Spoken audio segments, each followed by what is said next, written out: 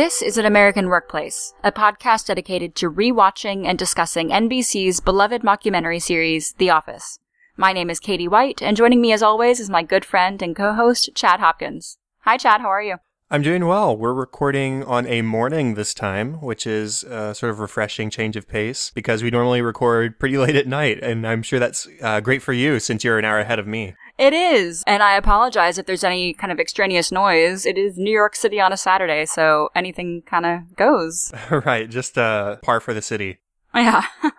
Well, I just wanted to say thank you all for letting our launch go so well this past week. Thank you to everyone who's listened. We've had great numbers so far, a lot of interest, and it's just been a lot of fun watching everybody sort of download and listen for the first time and tell us what you think. So I wanted to give just a few shout outs to people who we've heard feedback from so far. We heard from Malcolm H. through email, from somebody with the username MagicIsMight through our website comments, from @BlueHotCheeto and @CJSace on Twitter, and then from Narendra Sabal on Facebook. So just a hodgepodge of social media all over the place. In fact, that's one person from just about every single one of them. So very cool. Thank you all for reaching out. And I am very happy that you're enjoying the show so far. We also did have one listener respond to one of our discussion questions from season 1. Ethan Small answered our question from Diversity Day. So I'll read off Ethan's response here. We were talking about our first experiences with The Office. Ethan said, "The first time I saw The Office was on network TV and thought it was just weird. Later on, a teacher in one of my classes showed a hilarious clip featuring Michael Scott to illustrate a point. Don't remember what exactly, but that clip hooked me. Once it hit Netflix, I dove in both feet and watched the entire show. I quickly realized the utter brilliance of the writing, the acting, and the camera work. I fell in love with the characters and laughed out loud at nearly every episode. Looking forward to revisiting this amazing show with you guys." Well, we're looking forward to having you, Ethan, and everyone else. We're really excited to keep going with season 2. Yes, we are, for sure. So everyone should definitely be reaching out as well. We'd love to hear your participation in the discussion topics that we've been including each episode, and just to hear your thoughts in general. So continue to reach out to us, follow us, and share on Facebook and Twitter especially, because that's really where we're most active. But you can comment on individual posts through the website as well, and you can also always email us. And as always, we'll get to this again later, but just consider rating and reviewing us on iTunes here early on, because it's going to be a big boost to the show in helping us to find new listeners. And you can do that through iTunes or through the podcast app, if you didn't know, on your iPhone/iPad, the default purple podcast app that comes on your Apple device. So let's go ahead and move into our episode discussion. So what do we got up first, Katie? We are starting off season 2 with one of my very favorite episodes from the whole series, The Dundies. This aired on September 20th, 2005, directed by Greg Daniels and written by Mindy Kaling. In our season 2 premiere, Michael is preparing to host the 8th annual Dundie Awards, which is sort of a presentation he puts on every year for his employees as a means of, quote, celebrating their, quote, achievements. Michael's goal is for everyone to get an award, which sounds nice in theory, but it ends up sort of just being more of an opportunity for Michael to make jokes at the expense of everybody else and to dress in costumes and do generally offensive comedy, as Michael tends to do. Fights are had, feelings are hurt, chairs are fallen out of, but at the end of the night, most involved have had a good time, and we'll talk about all the specifics as we go.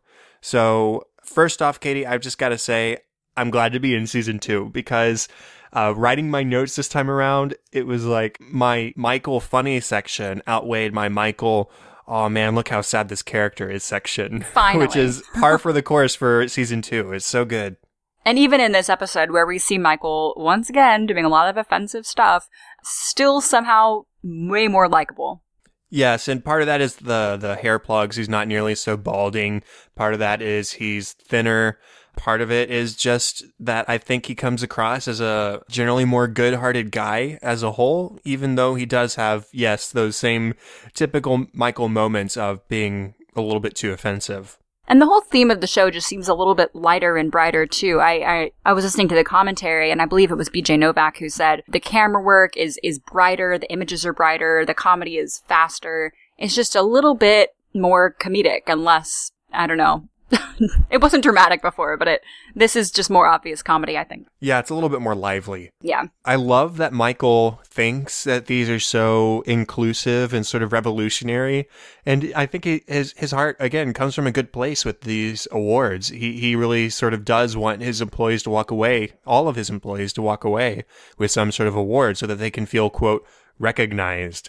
And in one of his talking heads, he talks about how people at another employer might see how his employees have been recognized for their good work, and they realize, oh, I'm not recognized, and so they go and hang themselves. And Michael's story going a little bit too far, but it's funny that he has such a high opinion of this award ceremony that he created and hosts every year.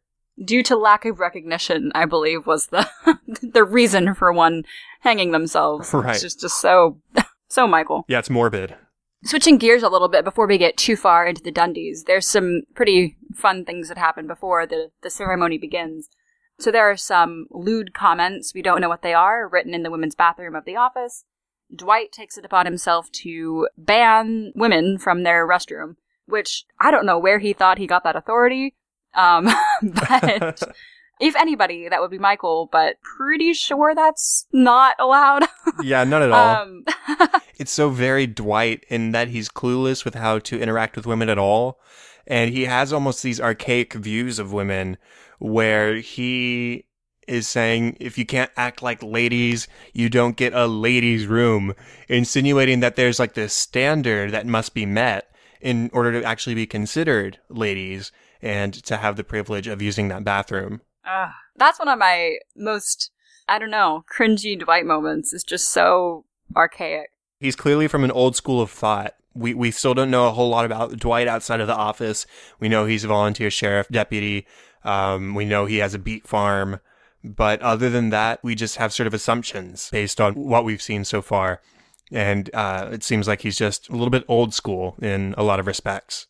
And I guess I just had one more thing before we delve into the ceremony themselves. Michael does his Karnak character, and he pulls out his turban, which presumably has been sitting in his office for who knows how long. He just has it ready to make this joke to the camera, which is really funny to me. Anytime Michael uses a prop, it's not that often, but when he does, a part of me is like, I know it's just been sitting there waiting for you to make this joke. I think he's always prepared for something, whether it's something tucked around a corner, or whether it's this comedy routine that I think is actually pretty blatantly ripped off from Johnny Carson. Right. But Michael always has something planned so that he can sort of be at the forefront of the comedy that happens in the room, I think. Well, I think that's all I had for before the Dundies. Anything for you? I don't think so. I guess we could at least just mention that Pam has been tasked by Michael to watch the past Dundies Awards for, quote, highlights. And she's watching, we see Oscar get this Show Me the Money award, probably just because he's an accountant. Jerry Maguire might have been a little bit more relevant at the time. And then he does this dance routine to Dwight playing Mambo No. 5 on the recorder. Right. And we also see, beyond that, the scene of Michael giving Roy and Pam this award for longest engagement. And apparently it's some sort of running joke because, hey, they've been engaged for 3 years, going on 4. And so we see the dread that Pam has for this award coming to her again. Because she wasn't happy about it in the past, and it's not going to change this time around a year later, still not having been married or even set a date. And Jim tries to talk Michael out of it, which is a nice little kind of respect almost for the Pam-Roy relationship. He's like, look, we all know it's coming. It hurts Pam. Please don't do it, which was a really nice gesture on his part. Yeah, and Michael actually fights it at first. He says, every year that Roy and Pam don't get married, it gets funnier. Which I'm not entirely sure that's how it works. But then Jim finally knows exactly what to say to turn Michael off of that idea, and he calls it lazy. And Michael is legitimately offended that his comedy would be called lazy. And so he does eventually change it, as we come to find out during the course of the episode. So I think it is time to just dive in. Let's talk about the Dundies, the actual Dundies. Well, first things first, I think we should address Michael's just stellar emceeing for the evening. Yeah, he runs into the room to Naughty by Nature's OPP. And he's dressed in this white hoodie and he's got these cue cards from Ryan, and he runs into the room and he waits on Dwight to throw him the microphone. He sort of stumbles over it and finally gets it in his hands the way he wants and resumes his dancing. And then as soon as he starts singing, he's already like a measure behind, and he never catches up. And he's blaming it on Ryan, but I mean, he started late. It's just a really absurd introduction because they're in the middle of a very public Chili's. This isn't an exclusive, reserved room for this party. They're just in the middle of it. And you've got people all around staring at Michael making a fool of himself. That's the whole thing. If they'd rented out a room, like, okay, be a fool, it's fine. But they're just in the middle of a Chili's, and you see the other, patrons of the Chili's watching and just, what is this guy doing? It brings it home just a little bit because, previously Michael had only made a fool of himself in front of his employees. And here we are finally, Michael making himself a fool in front of everybody else. So it almost heightens how offensive his various comedy routines are just because these people haven't been exposed to it in the past. But I think there's also a nice moment when Michael starts to get harassed by some of the guys at the bar. That's not the nice moment. But when the office kind of rallies behind him and Michael gets discouraged and decides, no, I'm done for the evening. I'm going to give one last award and we'll be done. And Pam, actually, who's fairly drunk at this point, starts like rallying the office together and saying, no, we should keep going. I didn't get one yet. I want to finish this out. Which I think is kind of the first time we've seen them kind of be on Michael's side, which was a nice moment. And they kind of reference that in the commentary for this episode. They talk about how important it was to sort of change the tone of the show just a little bit so that it was more of their own thing and less of the UK version's thing. And so that Michael was a little bit more likable. So having this moment where the office really rallies up in favor of Michael was a big moment for the show. And it was almost a sort of, you can make fun of your own friends, but when other people start making fun of your friends, there's a problem kind of situation. Whereas these people who see Michael day in, day out can definitely get frustrated with him and get offended by him when other people start heckling him. It's just, wait a second, we can do that to Michael, but you can't because you're not part of the gang or part of the club or whatever you want to say. I think it's also worth noting that Dwight, once again, I mean, he's second in the office and he's second at the Dundies. He's behind the keyboard with all the sound effects. And still, Michael, I mean, he's helping Michael out, and still Michael tries to blame a lot of things that go wrong on Dwight. He says he's sucking the funny out of the room, when poor Dwight's probably just thrilled to be helping. He is, but I would also kind of agree with Michael. There are some moments when Michael, I would have liked to have seen where his joke was going without Dwight interrupting. Right. Dwight's sense of humor is very matter of fact, and he doesn't really understand the nuance of Michael maybe introducing a character that doesn't exist just for the sake of a punchline. So he says something like, so I was going out on this date last night with the girl from HR, and Dwight says, there is no girl from HR. Michael said, yeah, I know, but for the story. And it's just stuff like that where play along. Yeah, play along. This is comedy. Not everything is based in reality. So Michael is still very much exasperated with Dwight a lot of the time. But we also see in a deleted scene, well, we saw earlier in the episode where Dwight does have Dundies of some kind somewhere. He keeps it on a shelf above his bed, apparently. Yet, here is Michael, and in one of the deleted scenes, he says, I actually wasn't planning on including Dwight this year. He wasn't planning on giving Dwight an award. So is this exasperation with Dwight sort of a new development? What do you think? I don't know. I mean, he's always seemed kind of pushing Dwight down for all of the first season, and definitely this episode as well. I think right now, I don't know if this is a new exasperation or just Dwight taking it too far once again. I don't know what Dwight would have done that made Michael say that, but I'm not sure. He's never seemed fond of Dwight through this point. Not from what we've seen so far, but there have also been little hints that maybe they've hung out together outside of work in the past or stuff like that. And like I said, Dwight does have Dundies of some kind from the past. Yeah. But Michael isn't so keen this time around. I don't know if it's just like behavior over time just becomes more grating. Who knows? I hadn't thought about that. I just wanted to mention the phone call that Michael had with Jan earlier in the episode real quick because it's really funny and there's just a few lines that I wanted to mention. Yeah. First off, Jan says that the company's not going to be funding the party. There's not going to be a bar tab. There's not going to be anything like that. Everything's going to be paid out of pocket because they won't finance another frivolous office party. And so to sort of confront Jan about this, he kicks out the camera and closes the blinds, forgetting that he's still wearing his microphone because this is a documentary and everybody is mic'd. So it's very easy for our camera crew to just sort of take a peek through the cracks and very clearly hear what Michael is saying on the phone. And he says stuff like, apparently there was an 0505 party, which only happens, according to Michael, once every billion years. Forget every century, but every billion years. That's the only time Michael's ever going to see it. Or next year. 060606. Right, for a very similar occurrence, or the year after that, or the year after that, and so on. And then Jan mentions a tsunami relief fundraiser, which somehow lost a lot of money. Michael says, no, that was a fundraiser. I was very clear in the flyers.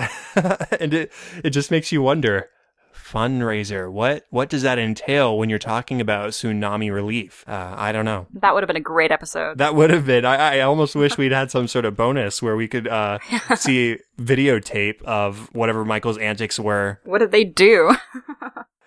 Now, jumping back to Michael and the actual Dundies Awards, we are introduced to Ping, which is one of his most offensive characters. He puts on, glasses and these fake teeth and this very, very offensive Chinese accent.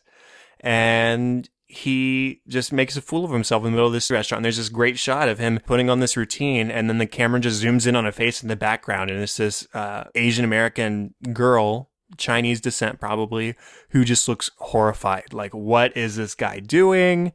This is crazy. I can't believe he's doing this in this public venue like this. And they address that in the commentary as well, that Steve Carell, who is obvious, I mean, he's nothing like Michael Scott, he's a really good guy, went up to that actress and I believe the others with her and said, I'm so sorry. I'm so sorry. And he really wanted them to not use this, that clip in promo material for the show. He didn't want it to be indicative of the the episode as a whole, that it's just going to be Michael Scott doing this horribly racist Chinese impersonation the whole episode. Which is a really interesting thing to think about as an actor. What am I willing to do, and separating yourself from your character. And it's like, coming from an acting background, we have to do stuff that we're not always comfortable doing, but it's not you doing it. It's just really an odd line to have to draw for yourself. And Steve Carell clearly was not super comfortable with this material, but he does it well. he does do it well. It's funny in spite of how offensive it is. And that's really sort of a Michael Scott trademark, I think,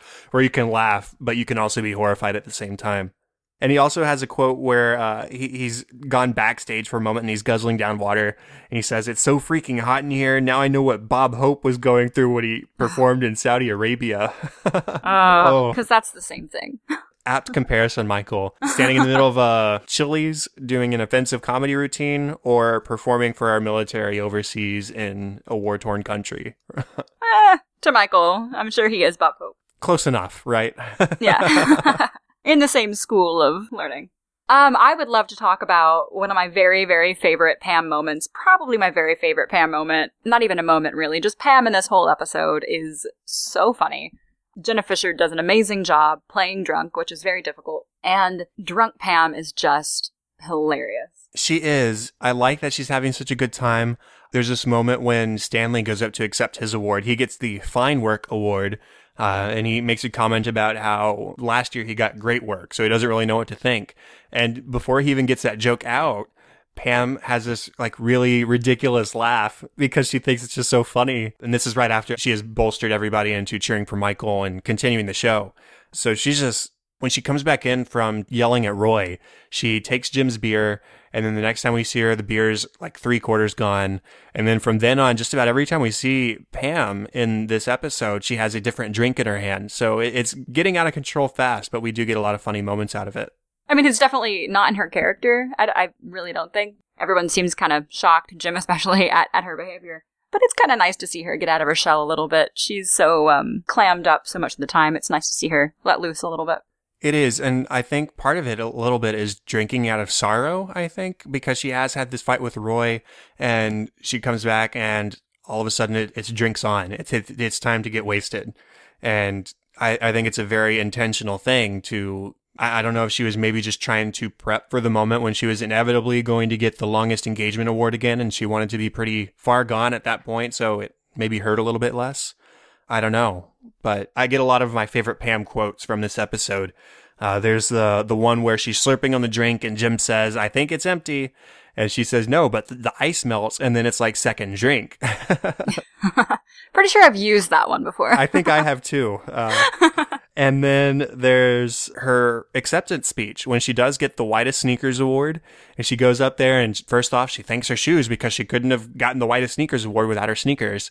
And then she rightfully thanks Michael for being a great MC and everybody applauds, which is very cool. And then she says, "And finally, I want to thank God because God gave me this Dundie and I can feel God in this Chili's tonight." And she pauses for a moment. It's this very serious moment. And then she lets out this huge whooping scream like, "Woohoo!" and heads back to her table. It's really fun. Oh, and kisses Jim on the way back. Oh, yeah. Big one. Big moment. Right on the lips. There it is. And oh, sweet Jim. Just some of the best reactions. I mean, we see Jim give a lot of intentional reactions to the camera. Dwight will do something stupid, and Jim will look at the camera like, this guy, you know? But the camera caught a moment on his face, or rather, caught about 20 moments on his face right after she kissed him. So many thoughts clearly running through his head. It was a really nice moment there. It was. I wish we'd seen Jim get himself an award as well. I don't know if he gets a Dundie during this episode. I mean, earlier in the episode, he told Michael that he doesn't keep his Dundies out because he doesn't want to look at them and get cocky. And that was one of my favorite Jim quotes of the episode. But he's clearly lying because why would you put these anywhere unless you're Michael or you're Dwight and you have some sort of weird sense of care about them? But he's having a great time. He's enjoying spending time with Pam. He's enjoying laughing with Pam. This is probably one of the first times, if not the very first time, it's just been the two of them outside of the office having a good time together without Roy there to bust anybody's fun. You know, even in the previous Dundies that Pam was watching earlier, Pam was sitting at a separate table with Roy and Jim was sitting at the opposite table to her back. So, I mean, they weren't even interacting then. So I truly wonder how many times up to this point they've had the chance to just hang out like this. A lot of potential there, but as we see at the end of the episode, Pam starts to maybe want to talk to Jim about something important, presumably her feelings, or at least that's what we're all hoping. And she sees that the camera's on her and clams up again and says, never mind. And I think we're all kind of wondering what she would have said if she didn't notice the cameras. I think she just says, "I just wanted to say thanks. I guess just for a good time hanging out. Not being Roy, that's a pretty good thing to thank Jim for." Yeah. Thank you for not being my fiance. It's just a painful relationship. But good on her for standing up to Roy in the first place, where he gets tired of Michael very, very early on, and he says, "Let's go," without asking no care as to what she might think, whether she wants to stay. And she addresses that. She says, "Hey, if you had asked me, then you would have known that I didn't want to go." And so she goes back inside and plop right down with Jim. So good for her. Good for her. Now, I thought we could just mention a lot of the awards that were handed out during the episode. Oscar didn't get one during this Dundies, but as I said earlier, he did get the Show Me the Money award at the previous Dundies. And it's funny, I think we get the first talking head for Oscar, unless I'm misremembering. It's in this episode, and he says, you know, the Dundies are sort of just like a kid's birthday party. You go, and there's not really anything for you to do, but the kid's having a great time, so you're just sort of there. It's a great description for what this thing ends up being. And like I said, I think it's the first talking head we get from Oscar. I think you're right. I can't remember another one before this. Yeah, and then Phyllis gets the Busiest Beaver Award, which unfortunately has the typo of Bushiest Beaver. We won't dive into that one. But at least I think Michael does seem pretty genuine about it being a mistake. I don't think that was intentional whatsoever. I don't think he would have been able to keep a straight face if it was. He said, "Oh, you don't have to display that." Right. Which is like a double entendre in itself. Oh, you know, that one was lost on me. Oh, darn. But Phyllis is a good sport about it and goes back to her seat without putting up a fight, so that's good. Ryan gets the sexiest in the office award. He gets the sexiest in the office award. And Michael, when he's announcing this award, he's got You Sexy Thing by, I think, Hot Chocolate playing. I think that's the name of the band. I think so. Yeah, and the camera pans around and there's lights going off, and the camera goes to a couple of the women, because you would assume Michael, being a man, would give sexiest in the office award to a woman, just the way those things normally go. And he gives it to Ryan. And it's sort of the very first seeds of this sort of man crush that Michael seems to have for Ryan following this. And he, like, makes him grab the award and pulls it away and, like, kind of flirts with him. And it's just... He slaps his butt as he walks off. Yeah. And Ryan just, he's mortified. And he has a talking head as well. He's like, I don't know what I'm going to do with this. I don't know. Right. He's very uncomfortable. Because he's still the new guy at this point. I don't know how much time has passed since the pilot, but, I mean, he's still the temp. He's still not part of the real Dunder Mifflin family. I can't imagine too much time has passed, because there was actually a deleted scene, I think, where Jim says something about the downsizing. So if the downsizing is still on the table and hasn't really happened yet, I would assume that it's only been a few months at the most. I don't know. Yeah, that's what I'm thinking too. Other awards that go out, Angela gets the Tight Ass Award because she's such a stickler, and according to Michael, she also has a great caboose, and she just refuses to go get the award. She says, nope, I'm just going to stay up here at my table, continue eating my food, and you can have fun down there offending everybody. Right. We get the Spicy Curry Award to Kelly, and Kelly kind of combats it for a second. She goes, Spicy Curry, what does that mean? Michael's like, oh, it doesn't mean anything, it's just an award. She goes, yeah, but why'd you give it to me?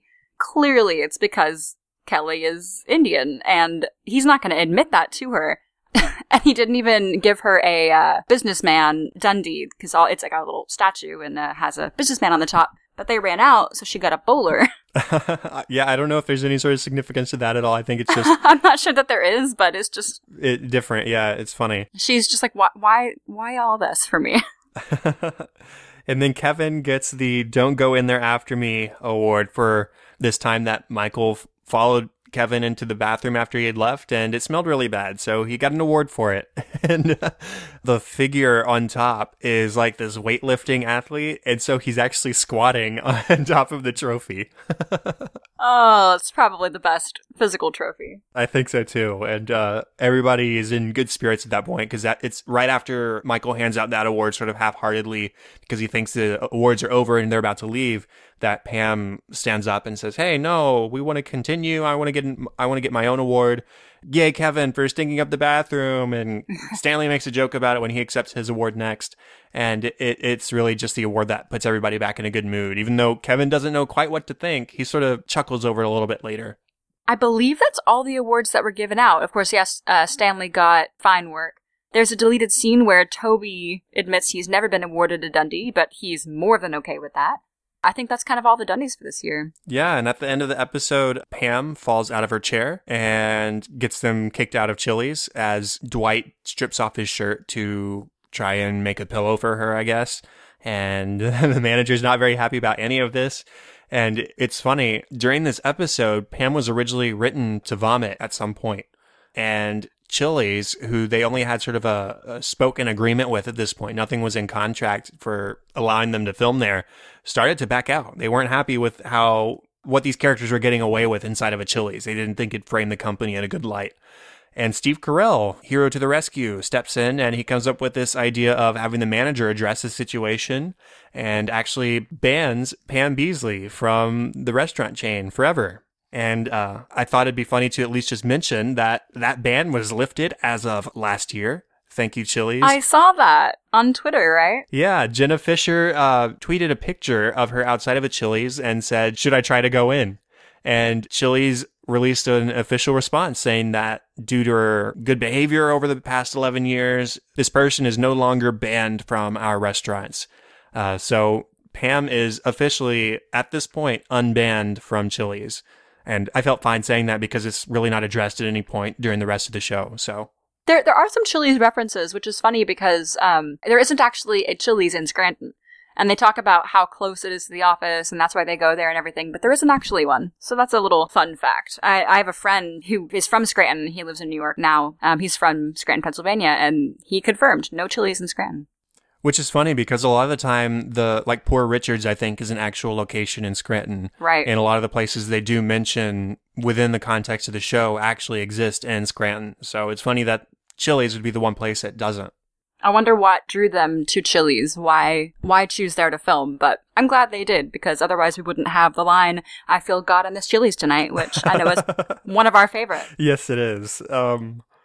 At the end of the episode, after Pam has gotten banned from the Chili's, everybody's walking out, everybody's in good spirits. Pam is hugging everybody, and even Michael is in a good mood, and he compliments Dwight on doing good with the sound. And it's just a really nice moment where this guy who's been exasperated with Dwight so much these past several episodes, including in this one, he's in a good enough mood at the end of it that he actually compliments Dwight on doing a good job, which, it like I said, it's a nice moment.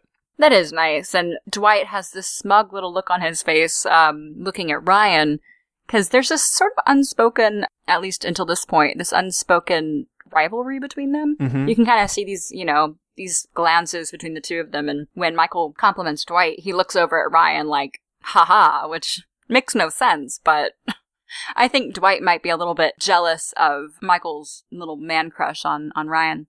Yeah, it's kind of a one-way rivalry, where it's not both Ryan and Dwight are vying for Michael's affection. It's Ryan already has Michael's affection, and Dwight desperately wants Michael's affection, so he's trying to sort of push Ryan out of the limelight so that he can stand in it. Well, are there any more deleted scenes that we didn't sort of fit into the normal discussion that you just wanted to mention?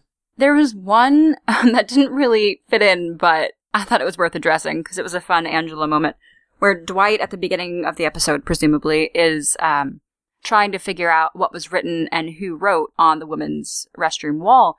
And he interrogates Angela, and Angela says she won't talk about it because she doesn't discuss what happens in the bathroom. It's like, that's not what he's asking No. you. He's asking you what's on the wall, but okay. She's just so proper. When Dwight clarifies exactly what he's asking, I just want to know what's on the wall. I want to know what the writing says. We at least know it's vulgar enough that Angela doesn't want to repeat it, which is to say that it may not be very vulgar at all. Right. It can be anything, really. It's just on the bathroom wall. That's vulgar enough. And then actually we learn in the episode itself that Pam wrote whatever it was on the bathroom wall. We still don't know what it was, but we know that Pam wrote it. Yeah, I didn't mention it much before because I don't really know how much significance it holds, but I guess that Pam was just sort of frustrated with getting the longest engagement award again. I think that's really what she was dreading about this night more than anything else.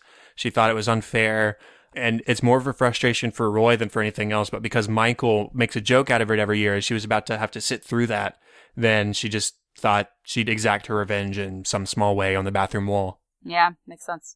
A couple deleted scenes I wanted to mention. There's one where Michael and Jim are in Michael's office trying to brainstorm ideas for Kevin's Dundee. And so Michael says he's an accountant. What else do we know about him? And Jim says, well, he plays guitar. He's interested in naval history. He's a bowler. And Michael interrupts that and says, he's fat.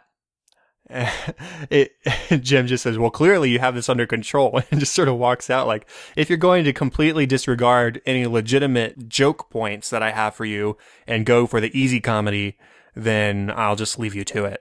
I don't think Michael was that interested in coming up with some original material. I think he just wanted to make the obvious joke.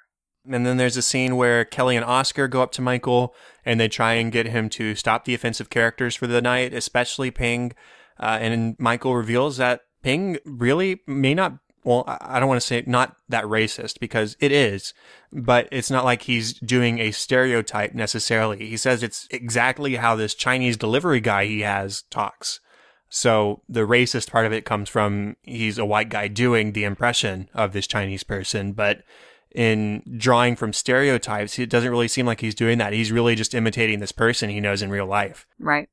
There was one deleted scene from the Dundies that I thought was funny where Michael and Dwight actually try and bait out a confession from the women on who wrote the writing on the wall. And it's the most creative writing on the ladies' room wall award. And he wants to give it to whoever wrote it. So he says, anybody? No? Want to claim this? Right. Well, geez, thanks, good idea. And Dwight's just real upset that it didn't work. As far as commentary goes, we sort of already put in our thoughts on the commentary and what we got from the commentary into the episode. So if you want any more from that, definitely go check out the episode on DVD. Now, what about our discussion topic for this one? Well, I thought it would be fun to talk about what Dundie Michael would have awarded you. I also provided you with a BuzzFeed article, which, audience, I will provide you with as well. I took the quiz, and I kind of came up with my own as well. So let's see. What did you have, Chad? Well, believe it or not, I got hottest in the office. So yeah. I'm a little bit more grateful than I think Ryan was his first time around. But I still don't know what to think. That's okay. I don't know what I'll do with it. Probably nothing.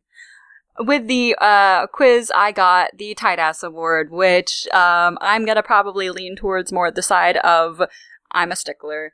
Because the one I was going to give myself before I took the quiz was that I am freakishly early to everything. Like, I would be that person that showed up, 45 minutes before work started every day, because I do that now. So I'm sure he'd make some joke about, I don't know, some quirky part of my personality like that. Yeah, I didn't put a whole lot of thought into what I would get outside of what the quiz told me. Well, you'd probably be like the podcast guy. I don't know. The podcast guy or the old music guy or something like that. Yeah, that fit me, I suppose. And like I said, listeners, I'll post that quiz. It's kind of fun to see. And there are some, I took it a couple of times with just different responses. And there were some that weren't given in the episode. So they were just made up Dundies. So, oh, really? A little fun. Yeah. See, I actually did take it twice, but the first time gave me an award from a future episode of the show. So I was like, okay. Let me change that just a little bit. Don't want to spoil that one. And yeah. But still, hottest in the office. It's official. Well, let's go ahead and transition into our next episode discussion. Our next episode is Sexual Harassment. It aired on September 27th of 2005, was directed by Ken Kwapis, who directed the first 2 episodes of the show, I believe, and was written by BJ Novak, aka Ryan Howard. What was this episode about? So, in Sexual Harassment, the CFO of Dunder Mifflin has stepped down due to sexual harassment. So corporate asks Michael and presumably other branch managers to review the company's sexual harassment policy and just give a brief presentation. Michael takes this to mean that he is in trouble with corporate for his often inappropriate email forwards. So Toby takes over the sexual harassment mini seminar, and Pam reminds everyone that since her mom is coming in today, to be sure to keep the sexual harassment to a minimum. Corporate then arrives in Scranton later in the day, just to clarify, and Michael's upset that the cracking down on the policy means the end of his email forwarding. Michael vows never to make another joke again, and the episode concludes mostly with Jim immediately provoking him to break that promise. Yeah, so basically this whole time Michael thinks he's in trouble, and he's really not. Nope, but we meet Todd Packer in this episode. We do, finally. He's here. And he is just as offensive as imagined. Everything he does is offensive or rude or both, right? It is nonstop. Nothing this guy says can be taken well in a public situation whatsoever. Just the worst day for your mom to come to work. Oh, it is for sure. And it really makes me wonder, Michael is not out there to hurt anybody's feelings most of the time. He does it, but a lot of the time I do think it's unintentional to a certain extent. But he still has this strange friendship with Todd Packer. He calls them BFFs. It's that close. They grew up together in sales, and he just considers them to be really close friends. But I just wonder, what does he see in him? Is there some sort of perceived coolness because of what Packer says he's done and how brave, I guess, he is to be so offensive all the time? I don't know. It's really curious to imagine what Michael gets from this relationship, much like Dwight from Michael or Pam from Roy, right? There's these pairings in the show where you wonder, what is that relationship really like? And now we see Michael and Todd, and it's not that great. Todd, I think, as I think they mentioned in the commentary, Michael is just an audience for him, kind of like Dwight is to Michael. Laughs at all of his jokes, is always there when you need him, but I don't think Todd gets much out of Michael's presence. Yeah, I think that's probably right. And remember, we talked in basketball when they talked on the phone together. Michael was trying to get him to come to the basketball game, and Packer was like, "Hey, you only come to one of our pickup games a year." So maybe you're right. Packer doesn't himself get a lot from that relationship, but it is very much one way. In fact, there's this one story that Michael tells. It's the very first story he tells, where the two of them met a set of twins, and they pretended to be brothers, and they went back to the hotel room, and you think you knew where this story was going until Michael says that he watched Packer have sex with both of them. Not sharing, but Michael still thought it was awesome. So I don't know. It's an enigma to me what Michael gets from this relationship. You'd think he'd be like annoyed. Oh, I was supposed to, get one of the girls, but no, it was awesome that Todd got both of them. I hadn't actually drawn that parallel between Michael and Todd and Dwight and Michael, but it's really very similar. Yeah, Michael is certainly less extreme than Todd, but it's a very similar give and take relationship. Or take and take. Yeah, take and take. Yeah, that's a pretty good way to put it. And Michael even defends Packer, too. At the end of the episode, when Packer makes a rude comment about a woman's looks and then points at Phyllis, Michael doesn't get upset with Todd for pointing at Phyllis. He gets upset with Kevin, who actually says Phyllis's name aloud after Todd points. So, again, there's nothing that Todd can do wrong in Michael's eyes. I'd like to point out, regarding Michael, how this whole day is supposed to be about how we should be watching, our sexual comments around the office. And so Michael goes down to the warehouse to try to get some sexual jokes to prove to the office that it's still fun. And then the warehouse workers then sexually harass Michael, and he gets really uncomfortable, which should tell him that it's not fun for everyone. Right, because his jokes are so often at everybody else's expense. So once they're at his expense, yeah. It's not so fun anymore, is it? And he doesn't catch on to that, I guess? I guess not. It's funny, Michael has this quote where he says, "There is no such thing as an appropriate joke. That's why it's a joke." So it's a glimpse into what Michael's sense of humor really is like. He thinks that joke equals offensive or joke equals pushing the boundaries, when really it doesn't have to go that far. It can be as simple as a knock-knock or as tapping somebody on the opposite shoulder and being on the other one or whatever. It doesn't have to be this whole affair where you make a joke at somebody else's expense, and when he is finally on the receiving end of that, he is not happy. Which should have been a little lesson, but that would have been expecting too much, I guess. Yeah. Not from Michael. And so he spends the whole episode thinking he's in trouble. He rebels against Toby, so he gets some more Michael Toby hate in this episode. In fact, he gives that great quote in this episode where he says, "Toby's in HR, which technically means he works for corporate, so he's really not a part of our family. Also, he's divorced, so he's really not a part of his family." I love that Toby Michael hate. I always feel bad for the guy, but it makes me laugh, so sorry. And then he fights against Jan because Jan comes over with this lawyer and he thinks he's in trouble with the lawyer now. And so he calls this billboard lawyer guy, think like Breaking Bad, Better Call Saul Goodman, that guy. Mm-hmm. He shows up and Jan says, "What are you thinking, Michael? Mr. O'Malley, this guy that I brought in right here is our corporate lawyer." And all of a sudden, Michael thinks, "Oh, wow, I am the baddest guy in town. I'm the rebelling one. But don't worry, because I got a lawyer hired by my bosses to protect me." And it goes to his head. I think there was a nice Pam moment. Well, actually not a very nice Pam moment. It was a kind of a gutsy Pam moment, which I liked, between Pam and Todd. It was just a little moment, but we kind of hear her stand up to Todd. He comes in after Ryan has been driving him around all day, and Todd says to Pam, "Don't let this one drive you around. He'll get you lost for half an hour." And Pam says to Todd, "Well, I don't have any DUIs, so I could drive myself, but thanks." Which was just the nicest little succinct clapback for Pam. I mean, she was just so plenty polite, but a little sting, too. It was just, "I'm fine. I can drive myself, but thank you." I like that a lot, too. And then speaking of Packer getting driven around, we see his license plate. And it's really a sign of the times. This was truly 2005 when his license plate, it's WLHUNG. So his intention, well hung. But everybody else assumes William hung, because in season 3, believe it or not, of American Idol was when William Hung was on and sang She Bangs by Ricky Martin extremely poorly and became sort of a cultural phenomenon at the time. Again, sign of the times. This was very much 2005.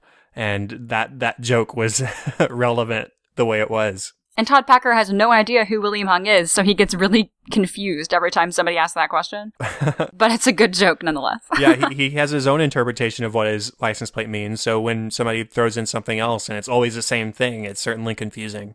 Who is that guy? Yeah. Another nice, well, it's not really a Pam moment, but it's dealing with Pam. Jim is really excited to meet Pam's mom when she comes in, which is kind of a sweet moment. Yeah, I mean, they could just be friends, but we know Jim wants to really meet Pam's mom. And Pam's mom, thinking that Jim can't hear her, asks, okay, so which one's Jim? And she does that right after Roy has left the office. Yeah. So Roy comes in, hugs Pam's mom. How are you? Cool, I'll go get the car started. And immediately Pam's mom asks, okay, so which one's Jim? Which is just clearly, you know, Pam talks to her mom a lot about Jim, which is interesting. I wouldn't have guessed that until watching this episode, you know? It's definitely a small victory for Jim. And he gives this very slight smile from his desk without looking up. I like that a lot. And it's always one of those real sweet moments where you know that Pam does care a lot about Jim. And we sort of have validation from Pam's mom herself. Really, this whole episode is mostly just about Michael. There's really not a whole lot of extra side stuff that happens in this episode. But Dwight has a moment at the beginning where he has this monkey sex video and he shows it to Michael, hoping that it's forward worthy. Because that's one thing that Michael is really fighting to not lose, is email forwards. He says, you have to understand, I don't come up with this stuff, I just forward it along. And then he pauses and does this really funny like hand motion, like I give it out, I throw it out there. And then he says, you wouldn't arrest a guy who's delivering drugs to other guys. Yes, very illegal still. Yeah, you would, Michael, but okay. But when Dwight shows him that monkey sex video, he's really hoping for Michael's approval. And then later, after the seminar that Toby gives about sexual harassment, oh, poor Toby, Dwight comes up to him and starts asking very detailed questions about the female anatomy. And Toby says he has no idea how to respond in the moment. And he says, I'm just sad the public school system failed him so badly. Yep. And then I believe, I mean, it's kind of hinted that he kind of sits down with Dwight and gives him some answers, but to a certain extent, I don't think he's going to go too far into detail. No. All right, so I think that's pretty much all of our character moments, character interactions for this episode. What about funny moments for you? What did you have? I've listed a few of them. Just real quick, there's Michael calling them, he says Office is like Friends, and he is both Chandler and Joey. Pam is Rachel. And then he blanks and says, Dwight is Kramer. Wrong 90s sitcom, Michael, but close enough. Right. Close enough. Very popular, but wrong one. But yeah, I wouldn't see Dwight fitting into any of the cast of Friends, so Kramer's probably closest. Right. I have lots of Michael moments written down. Like I said, it was really nice watching these two episodes where I was finally able to put down a lot of Michael moments that genuinely made me laugh. Right. And weren't overly cringeworthy. So I'm not going to go over all of them. We did have our very first That's What She Said in this episode. Yes, we did. That's very notable. It is, and it's such an easy joke because it fits in so many ways. That's what she said. There it is. It reminds me of this joke that went around when I was in middle school that was very similar. People would say in bed in the same way. So blah, blah, blah, blah, blah. In bed. It was the same connotation, basically. Would you add that? Okay, so in bed with my group of friends was always adding it to the end of your fortune cookie. Oh, really? I hadn't heard that one. Yeah, you'll have to try that next time you get takeout. They're always good. There's never a bad one. Jim has this great moment where Michael has come out and he said, thanks to what corporate is telling me, I will no longer be a comedian. I'm giving up. And I will no longer make jokes in the office. I am strictly your boss. And Jim says, does that include That's What She Said? Wow, that is really hard. You think you can go all day long? You always left me satisfied and smiling. And Michael gives in. He shouts, That's What She Said. And he blows kisses as he's dragged back into the office. It's my favorite part. But with each of those jokes, you could add in bed at the end. You think you can go all day long? In bed? Or you always left me satisfied and smiling? In bed. That was the way we used it when I was in middle school. Gotcha. What other funny moments do you have? Michael addresses Stanley's picture that he has on his desk. No. Says that it's, this hot Catholic school girl that he keeps there to look at because it makes him happy. Stanley very angrily reminds Michael that is his daughter. She goes to Catholic girls' school, and I'm going to take it down right now. Michael says it is the best part of my morning when I see it. And nope, that is not okay with Stanley. That is gone. That's going away right now. Ugh. But I think we addressed the rest of mine, the rest of the big ones. There were so many, like you said, that it would be impossible to name all of them. But even, once again, Michael's doing stuff that is inappropriate, but he's still much more likable this season, as we saw in the Dundies. He is. Like, there was the joke he makes about the Lady of the Night, $5, crabs versus expecting lobster.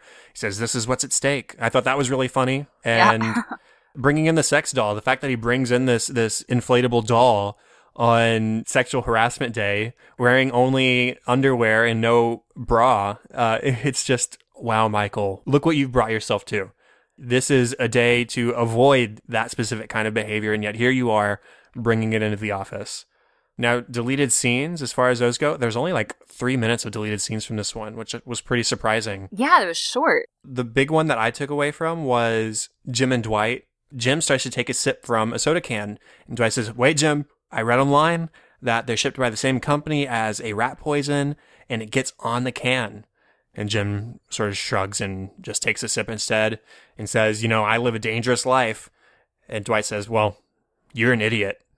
And then we cut to Dwight in the break room, and he gets a soda from the machine, and he handles it while wearing a rubber glove. And then he goes over to the water cooler, and he runs it under the hot water, I guess, to sort of sterilize it. And instead, he basically burns himself with the hot water because he doesn't have any sort of controlled environment to do it. So he just gets hot water all over his hands and drops the soda. Yeah, and it's funny because he uses his non-gloved hand to hold the soda under the hot water. And then he uses the gloved hand to go to the tap. Yeah, not very smart. I think my favorite deleted scene was kind of a simple one, but it was Pam and Michael. Presumably at the beginning of the day, Michael comes up to Pam and asks something about the office. I'm not sure, administrative stuff. And Pam says, Michael, you look really nice today. And he is taken aback. He goes, oh? And she says, yeah, you look good. You look thin. And he goes, oh, handsome thin or bad thin? And I can't remember his wording exactly, but Pam is like, it's okay, Michael. You look handsome thin. And he just does not know how to take a real compliment. He gets giddy. I mean, he's just so happy that finally someone paid him a nice compliment. Thin weird or thin handsome? Thin weird or thin handsome. That was it, yeah. Yeah. The only other deleted scene I wrote down was they had like this compilation of what I would assume was improv. Michael in his office complaining about Toby. So it shows him complaining about Toby and then skip another scene of him complaining about Toby. And it was like they compiled these and then we're just going to use the best in the episode. So my favorite one, I think, was when he said, it's almost like a girl's name. I think I've known more girls named Toby than guys. And I was just thinking, no way. No. I don't know if I know any girls named Toby. Michael's just trying to badmouth Toby in any way he can. I like the one where Michael suggested that it was really embarrassing that Toby gets alimony from his ex-wife because she makes more money. He goes, well, that would never happen with me. And he adds on, well, because I would have made the marriage work. Like, first of all, if your wife makes more than you, it's not embarrassing. And there's no guarantee you can make your marriage work. I mean, that's just, I don't know, like, he's insinuating that Toby, like, is less capable of holding together a family than Michael is.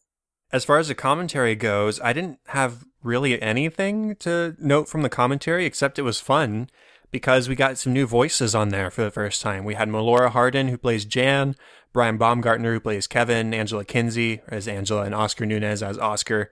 So lots of new voices. Really, this commentary was a lot of them just saying, oh, I really like this part coming up. Let's listen and laugh, which is fine with me, to be honest. Yeah, it's fun to listen to. Yeah, a couple tidbits we did get was there were lots of jokes about how there's really nothing to hate about Toby. He's good at his job. He's likable. It's just Michael who seems to have a problem. And then this episode actually had a parental advisory aired at the start of it because of the inclusion of the word boner at the end of the episode, which when Packer sort of makes Phyllis feel real bad by pointing at her, insinuating she doesn't have a good body, Michael comforts her, says, I think Phyllis is very attractive. And the only thing I'm worried about, he's hugging her, and Phyllis says, "Oh, you don't have to worry about me, Michael. I'm fine. I'm not going to report you to HR."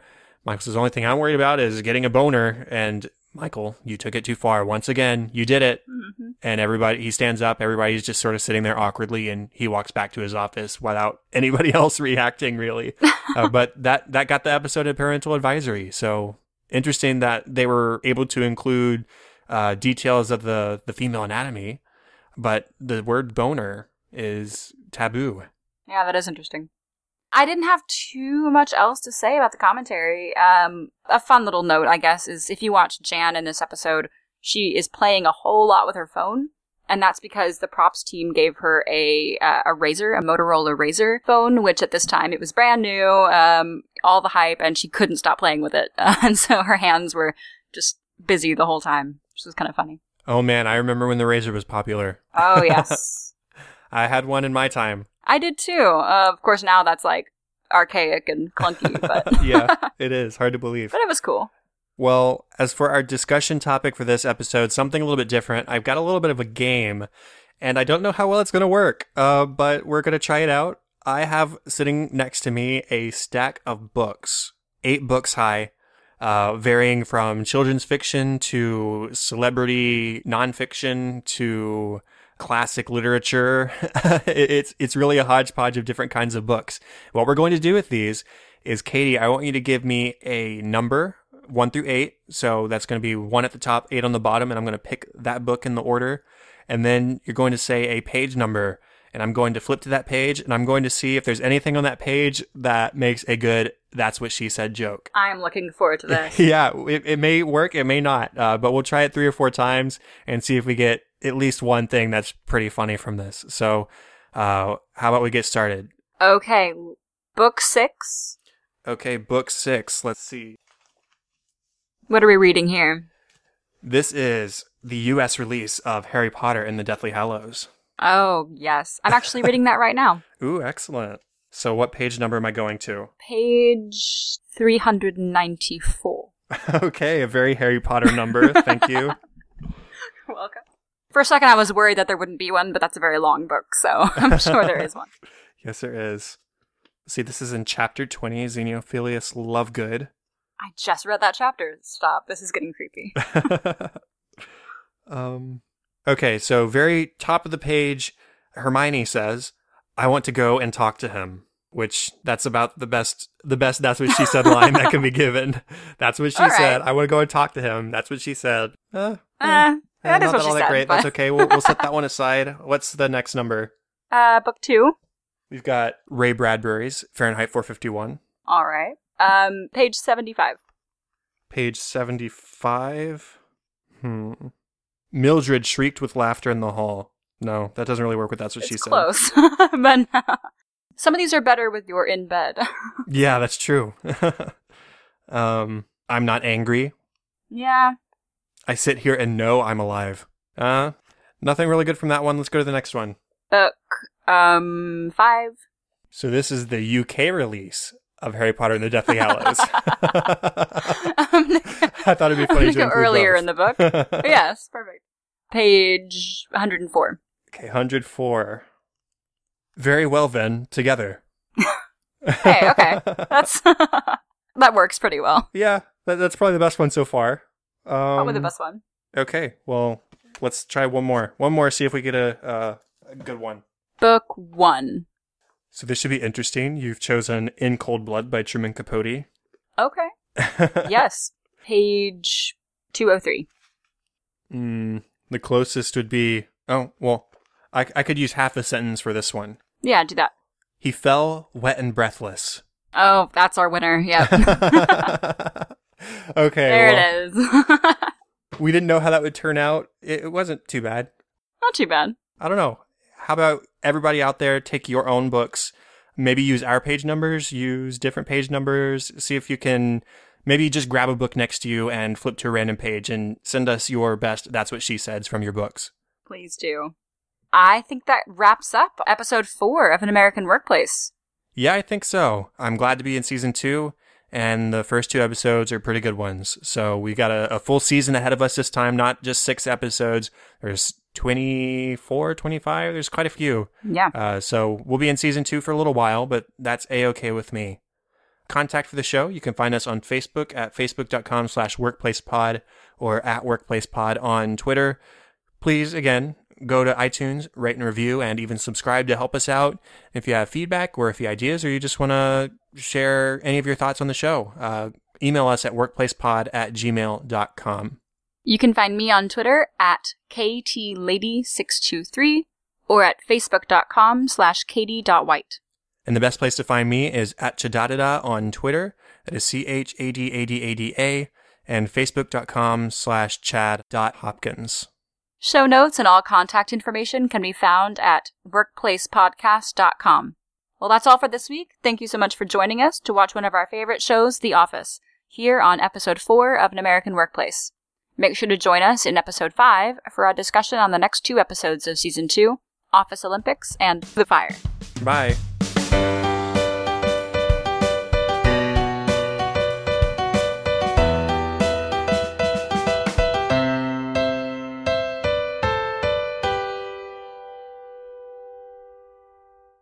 Bye. Sorry. You're fine. I'm hitting stop.